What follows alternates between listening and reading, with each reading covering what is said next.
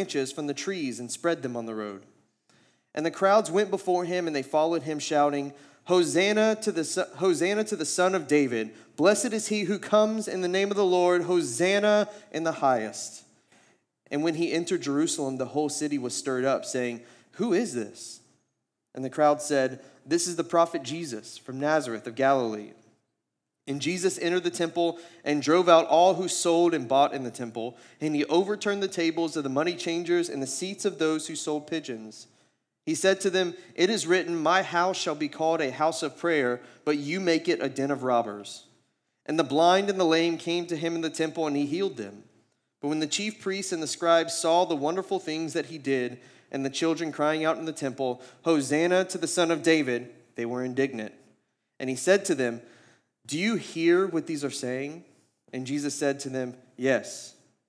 Have you never read, Out of the mouth of infants and nursing babies, you have prepared praise? This is the word of the Lord. You may be seated.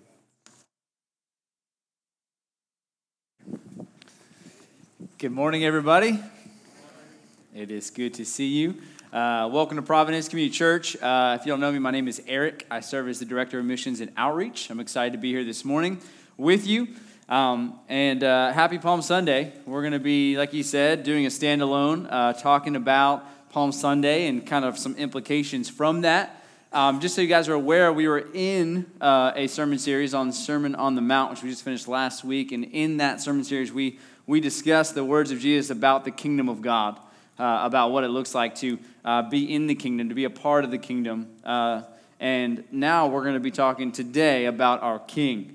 This day commemorates Holy Week, which is celebrated basically the last week of Jesus' life, leading to his death and resurrection. And so today, Palm Sunday, as we just read about Jesus' entry into the city of Jerusalem, where people are throwing their outer garments down, their palm branches down, and he comes in on a donkey, and he is praised. And you see things like Hosanna, glory to God, things like that. And so we're going to talk about today what that means. I just want to kind of make a few introductory remarks about that before we pray. The first thing about this scene is I just want to recognize that this is a unique scene in history. Most of Jesus' ministry was kind of formed around avoiding big crowds that would praise him. And he talks about this specifically, right? Like there's many instances where he'll do a miracle, and then like a ghost, he will vanish away before anyone can find him and praise him. And he tells even the demons to shut their mouths when they talk about who he is. And Jesus almost kind of seems like he's hiding, not in a sketchy way, but he's got a purpose in mind, right? Jesus is always reminding his disciples that I came not to be praised by men, but to do the will of my Father. Right? He wanted to please God, and he came to do so. He came to submit to the will of God the Father, not to be praised by men. But this is unique because this is really kind of the first big scene that we see where Christ is being praised for who he is. And so it's kind of unique in the history of Jesus and how he's kind of been working. And we see kind of... And just to let you know, I'm going to jump around to a few different texts today because this happens in all four Gospels. We get a glimpse of this scene. And so just to mention those to you so you can look at them later and read up if you want to kind of compare. Because I'll be mentioning some things that aren't directly in Matthew but are in the other passages. So it's going to be Luke 19, verses 28 through 44. You don't have to write this down, but just for your information. John chapter 12, verses 12 through 19. Mark 11, verses 1 through 11. And then obviously right here in Matthew 21, verses 1 through 17.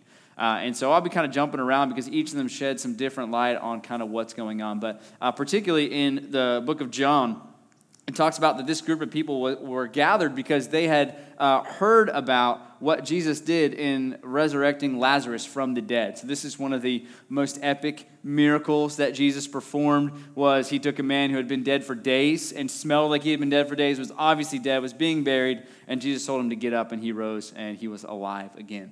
And so when that happened, I mean, it was just like you got this moment right now where it's almost like the people can't contain it anymore, right? He's been going around from town to town outside of Jerusalem and the surrounding areas. He's been healing people, doing miracles, casting out demons, all of these things. And it's kind of like this is culminating in this event where Jesus' time has come to be crucified and to rise from the dead. And it's like these people just can't contain it anymore. There's just this praise that comes forward. So it's a really unique time in history, and it's really cool to look at.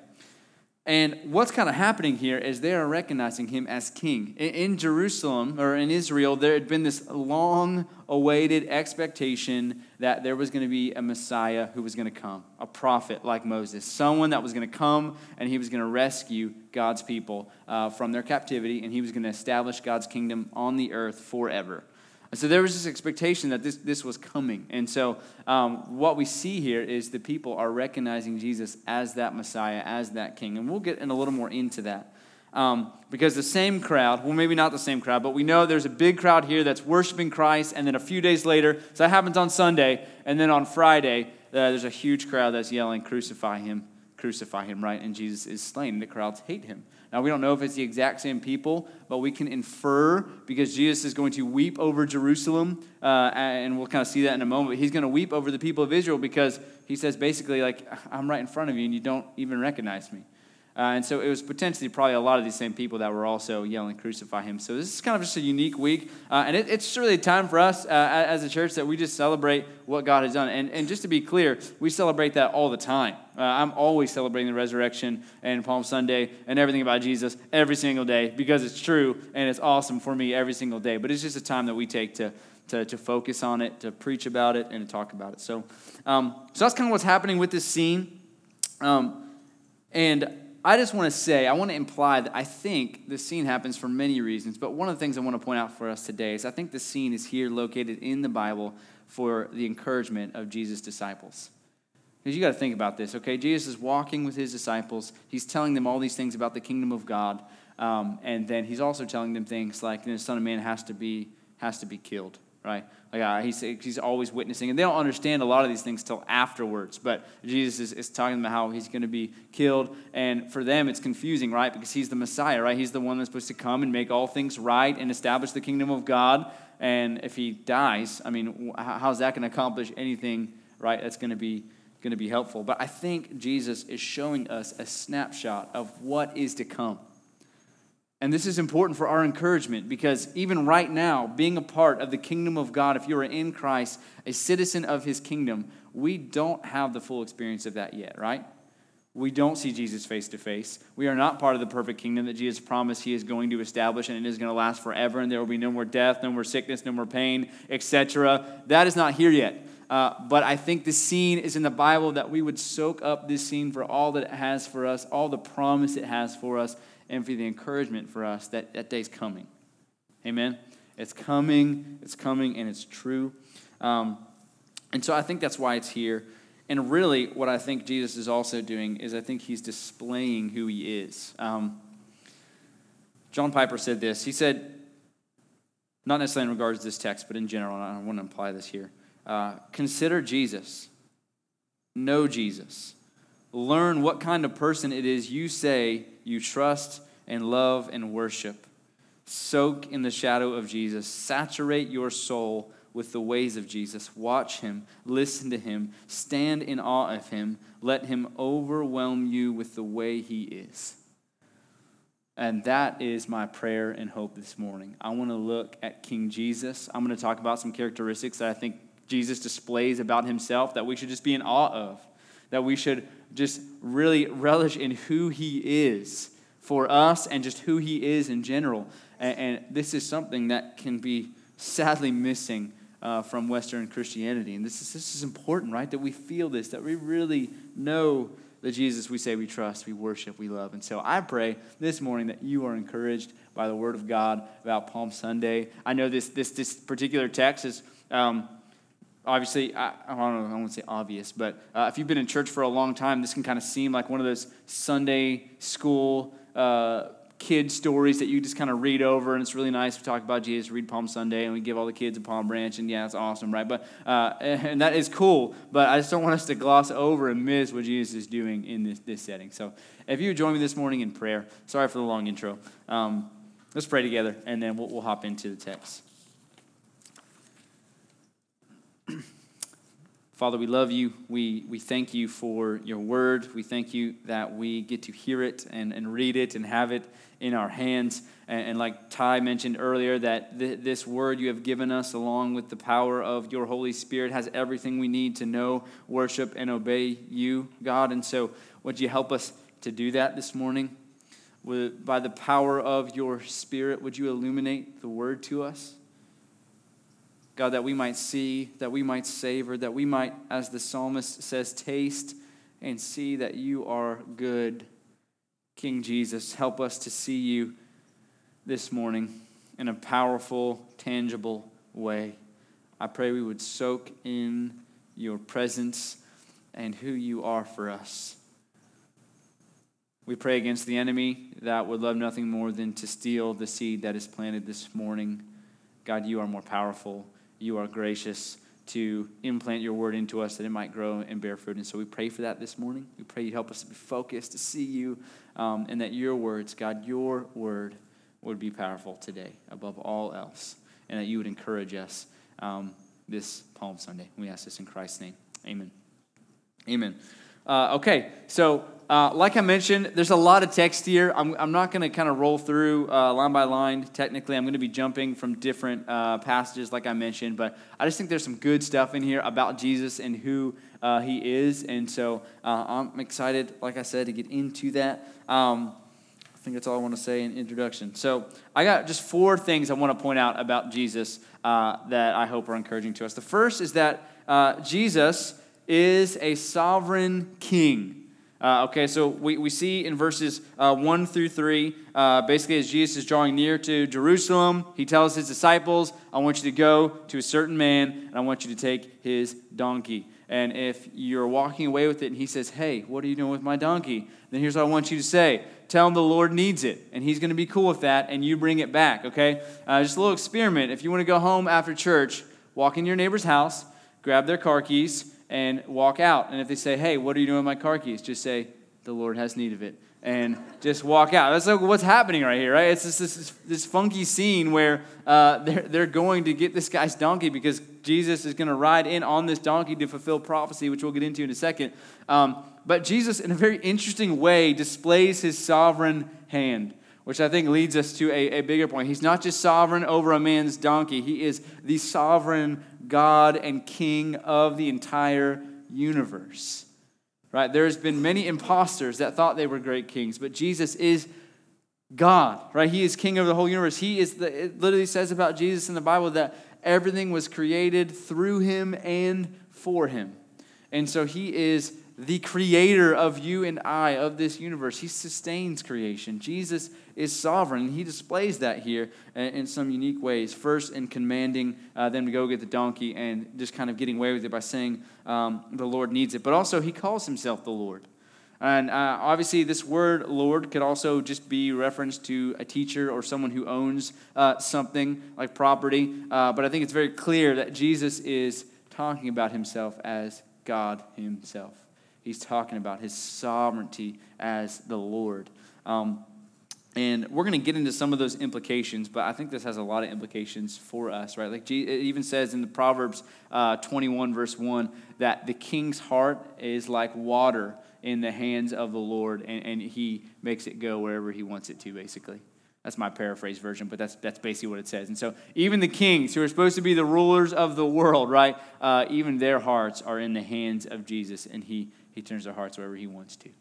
He is sovereign. He's in complete control. And for us, we don't like that, right? I mean, our whole country was based on not having a king. The last thing we want is a king, right? But Jesus is a good king, and we're going to talk about some more characteristics of that, but he is in absolute control over us, over everything. He is sovereign, and to me, that is a comforting thing about the Lord, right? If I didn't believe God was sovereign over my life, then I would be one scared person, right? Because life is crazy. There's so many crazy things that could happen to you. There's so much suffering in this life, but God is in control. If God was not in control, then I would be in control. If I was in control, that would be scary. I am glad that God is in control, and he is a king that is totally in control. Whatever he says happens. Whatever he says goes. That is how it works in the kingdom of God. That is how it works in the universe, and it's a beautiful thing. And so Jesus is teaching us about himself, that he's absolutely in control. And you think about some of the implications of where he's heading to, right? Like Jesus is not just heading into Jerusalem to be praised and then going on vacation to Bethany. No, he's heading into Jerusalem to be crucified. Right? He's going into Jerusalem to submit to Roman guards to be tortured, to be crucified for you and I, that he might bear the wrath of God that was aimed against you because of your sin, that he might bear it within himself and give you his righteousness. Jesus, who deserves all praise, who is totally in control, submits to, if you will, these Roman guards to be killed, even though he sustains their very bodies and their very existence, right? And so you think about the implications. It's just crazy. But Jesus is in a unique way saying, I am the king. He's established himself as the sovereign king of the universe. Second thing, Jesus is a humble king. Okay, this puts Jesus apart from every other king that's ever existed. There's never been a humble king before in history. You can read about all of the kings. They were all prideful, right? But Jesus is not. He's humble. We see this in a few different things. One, Jesus comes riding on a donkey. I said this before, but if I was going to come riding in to be celebrated as a king, I'm definitely getting a flaming chariot. Okay, there's going to be fire on the back. I don't know how, but it's going to happen. And I'm coming in with a war horse. Okay, I'm not coming in on a donkey. If you've ever seen a donkey, spent time with a donkey, they're not the best of creatures. Okay, unless the donkey's your favorite animal, then go you. All right. But donkeys back then, they weren't used for kings. They weren't used for royalty. They were used for service. Right. They were work animals. That's what they did. And Jesus chooses to come in and to ride in on a donkey. We see that in verse 4, kind of there. Also, Jesus displays his humility, and like I said before, the fact that he is God coming as a human, right, to submit to, once again, a horrible death for the sake of you and I, because he loves us even though we're undeserving. And so this displays such humility, right? He's God. He's God. He's in control. He deserves all praise. And we give him none of that apart from the grace of God, and yet he comes anyways. And that's like Philippians 2 says, right? Like Jesus did not count equality with God a thing to be grasped, something to seek after, but instead he humbled himself. He took on the form of a servant, and he even submitted to death, even death on a cross, right? That's what Philippians 2 says about Jesus Christ. And so he displays a unbelievable humility that it's just mind-blowing, right? That Jesus comes in and is humble like that. And so not only is he a sovereign king that has absolute control, but he walks in humility, walks in true humility. Once again, there's lots of implications. We'll get into that, but he is the King of kings, and he submits to that kind of death, that kind of humiliation, and he's the Son of God. Third thing is that Jesus is a compassionate king. So he's sovereign, he's humble, he's compassionate. And there's so many just side tangent sermons I could go on right now. But simply put, once again, the implication right here, what we see Jesus is walking into. He's walking into the greatest act of love that the world has ever seen and ever will see, right? That Jesus Christ, the God of the universe, would lay himself down for us. He's compassionate. He cares. We see this in the version in Luke's story, in Luke 19. After Jesus comes and is praised by everyone and throw the palm branches down, all those things, Jesus is standing on the Mount of Olivet or whatever, and he can see basically Jerusalem, and he begins to weep. It's a very unique setting where we see Jesus weep. And Jesus also weeps over Lazarus when Lazarus is dead. Well, we see this very few times in the Bible, but Jesus weeps over Jerusalem. And he weeps because he begins to say basically about their ignorance. Like Christ, the Messiah that they've been longing for, is in front of them. And a few days from now, they're going to crucify him and hate him and not have any idea who he is. And because of that, there's going to be a bunch of destruction, which did come to Jerusalem. The temple was destroyed. The whole city was destroyed. And Jesus, in Luke 19, is weeping over that fact that the people just don't get it. He has compassion on the people because they don't understand who he is, what is offered to them. And so we see Jesus displaying himself as a compassionate king. And this, once again, sets him apart from every king most of the time it's ever existed, right? Because kings are usually comes with that as a tyrannical king, a domineering king. You get some good kings throughout history, but none like Jesus. There's no king like Jesus. He is compassionate. He, though you have infinitely marred his glory, Jesus is compassionate to you. We are very, very, very undeserving of his grace, and he comes to extend grace. He comes humbly. He should have come, he comes like homeless, right? Jesus has no place to lay his head. Jesus is experiencing constant sufferings. Yet he extends love and mercy and grace to us, even though we don't deserve it.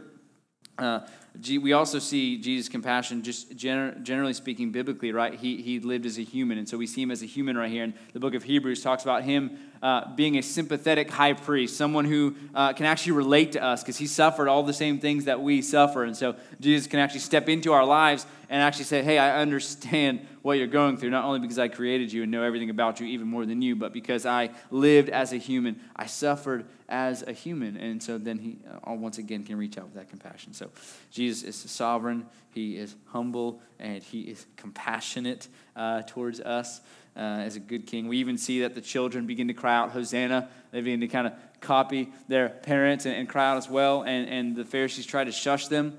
And Jesus says, haven't you read? Even out of the mouths of infants and babes, I have prepared praise for you. And so Jesus doesn't even turn the kids' way. He's not annoyed by the kids. I just got done from a trip to Disney. I've never been more annoyed with kids in my life. You know, it's just one of those things. But Jesus loves the kids. He's compassionate. And it also speaks to us being children of God in the kingdom of God, which we will get to. But so he's compassionate. Lastly, and I don't want to necessarily say most importantly, but this I think is really important in the text, is that Jesus is the only true king. Jesus is it. He is the one that has been prophesied about. He is the coming king, right? So picture this. So we see here in verse 5 where they're quoting Zechariah 9:9. And where it basically says that, behold, your king is coming mounted on a donkey. And so he went and got the donkey because he was fulfilling the scripture. We see that the kids are crying out, the infants and babes. It's Psalm 8:2. And over again in this scene, Jesus is fulfilling prophecy about himself. And he's doing that, one, to fulfill all righteousness and to fulfill the scriptures, but two, to show us that he is the only true king. There have been many impostors throughout history that thought they were great kings, but no one is Jesus. Jesus is the true king. He is the true king that our hearts long for, that we long for. So we get a glimpse of this in him fulfilling every little dot, every little prophecy that was prophesied about him in the scriptures. He is fulfilling.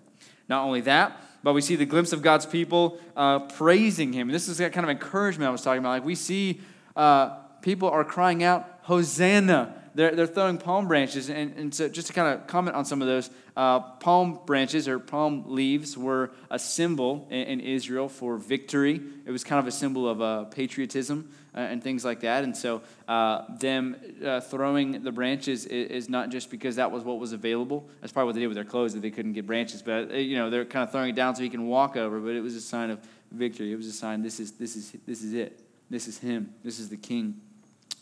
They're crying out Hosanna, which means, that's probably a simple definition, but it means, oh, save us, King. Hosanna in the highest, save us, you are worthy, right? We need you. Come, Lord Jesus, by your grace, is what they're crying out in that. And so we see this scene that just displays he is it. And I love in the Luke version because not only do the kids cry out in the Matthew version, but in the Luke version, the Pharisees turn to Jesus and they say, rebuke your disciples. Why? Because they're saying he's God, right? When they're crying out, Hosanna, come save us. This was a cry that the Lord would come and save his people. And the Pharisees say, rebuke your disciples. That is blasphemy. And Jesus' response is, if they were silent, even the rocks and stones would cry out, right? He says, I'm it. I am the king. It doesn't matter how many people shut their mouths. Someone's going to praise me because I am the king, right? He's displaying himself to be who he really is. We see as he walks into the temple, which was the place of the presence of God. What does he do in the temple? He sees these people that are like kind of selling and making some dirty profit off of selling sacrificial animals and different things like that, and he kicks them out.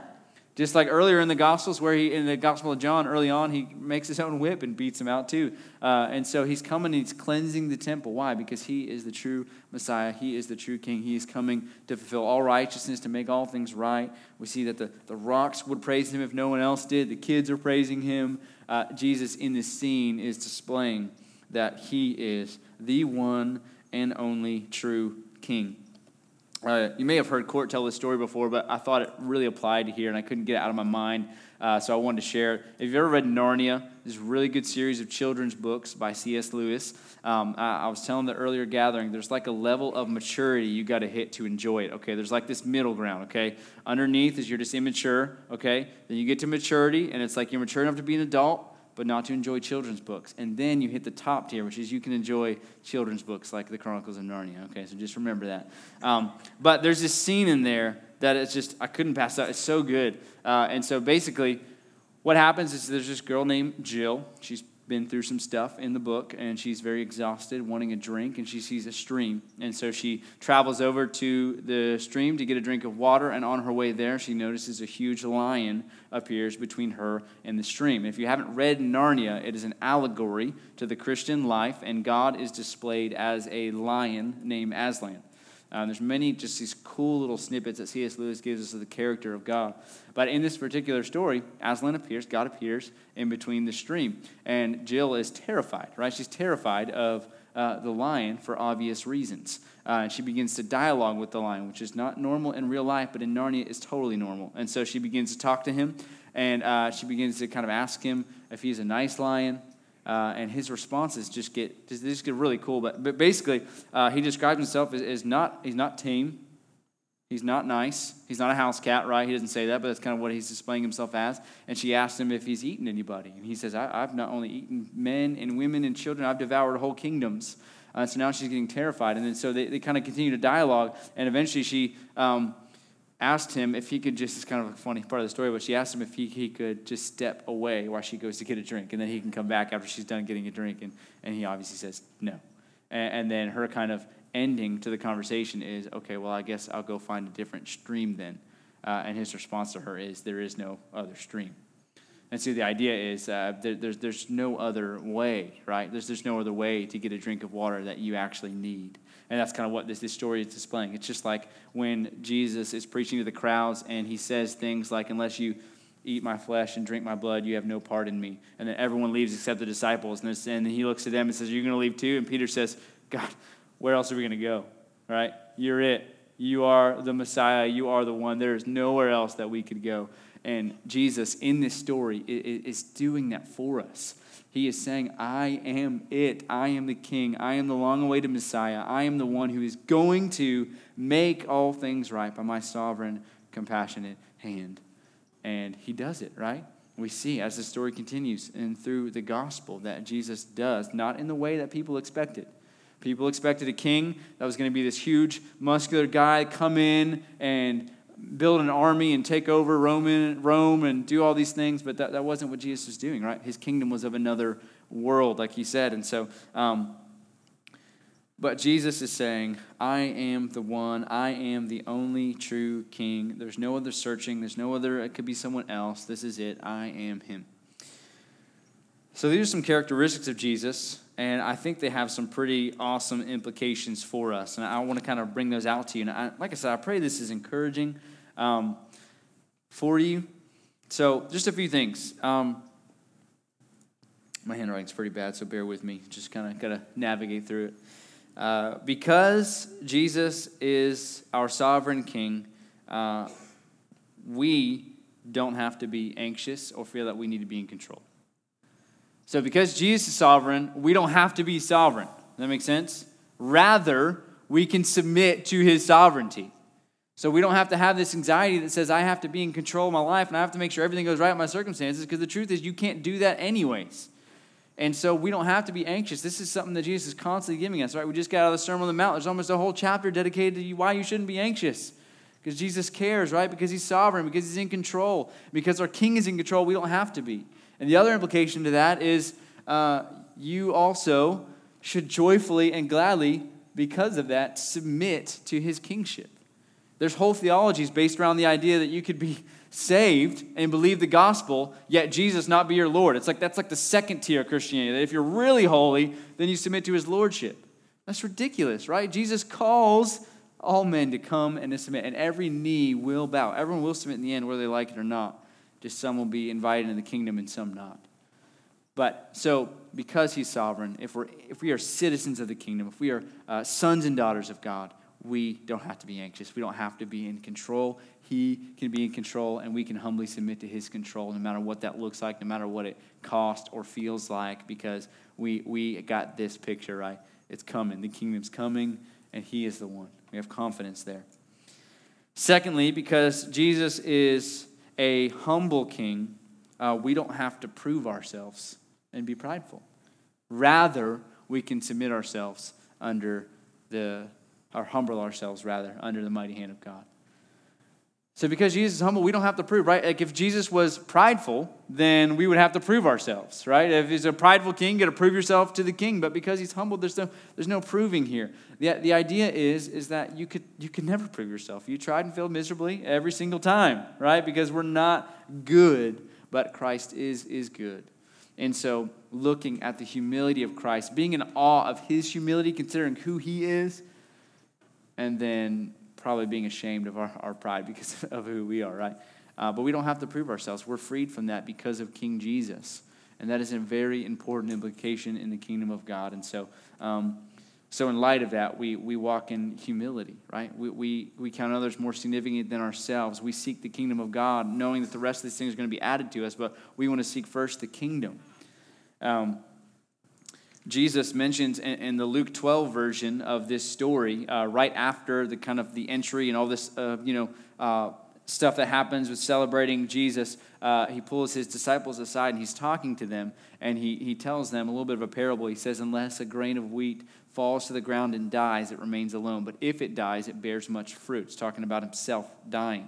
But then he implies that also into our lives. And so right after that, he says, and if anyone loves their life, they will lose it. But if anyone hates their life in this life, they will find eternal life.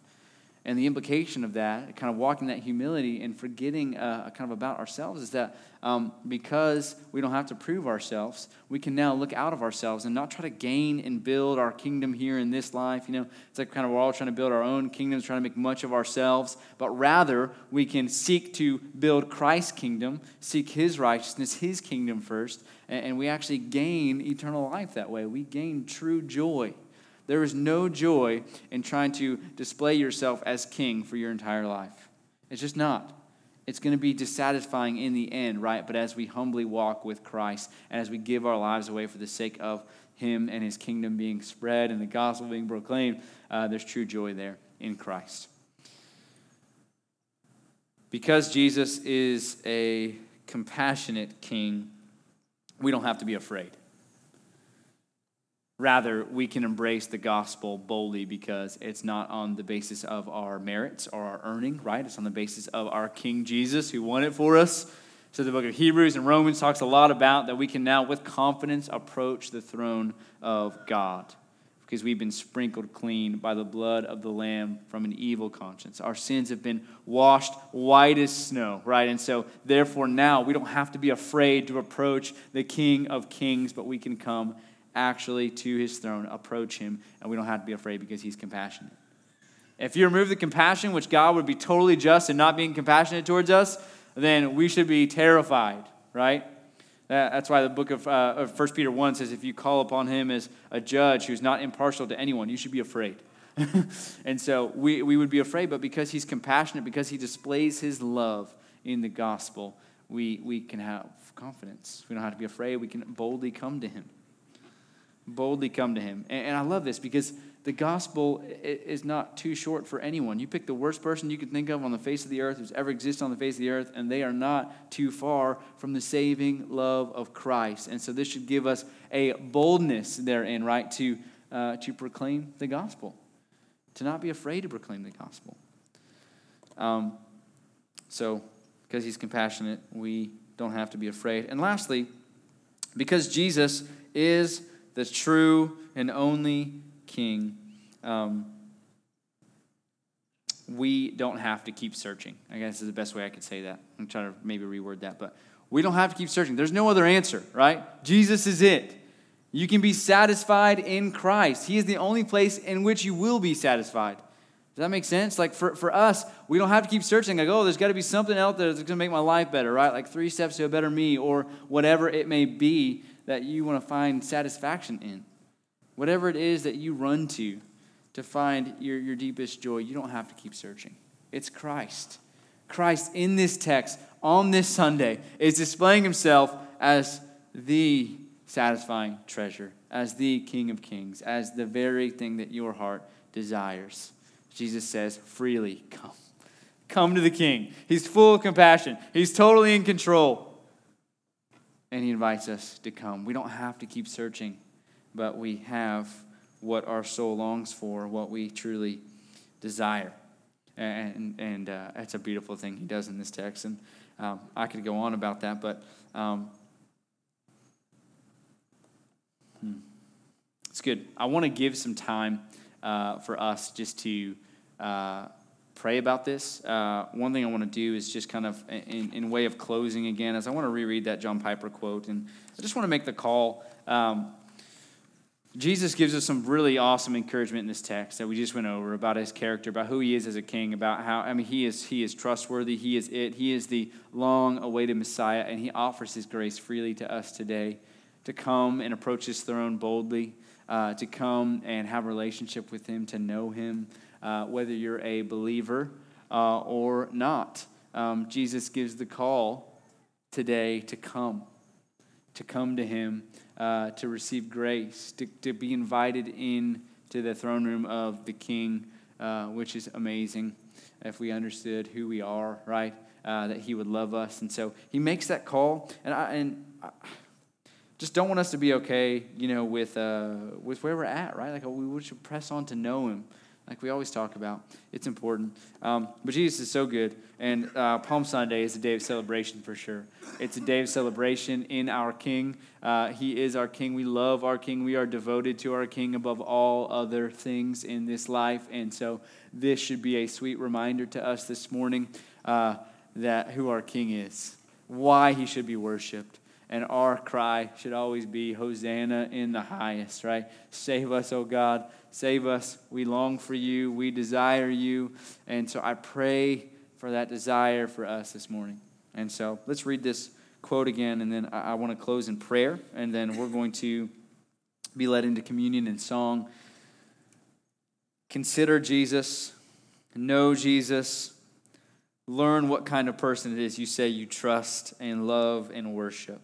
Soak in the shadow of Jesus. Saturate your soul with the ways of Jesus. Watch him. Listen to him. Stand in awe of him. Let him overwhelm you with the way that he is. Amen. Let's pray together. Father, you are glorious. Jesus, you are glorious. We look at how you have displayed yourself in your very words, and God, we are just in awe. We should be. And God, we repent if our hearts are not there. And my simple plea this morning, God, is would you do that in us?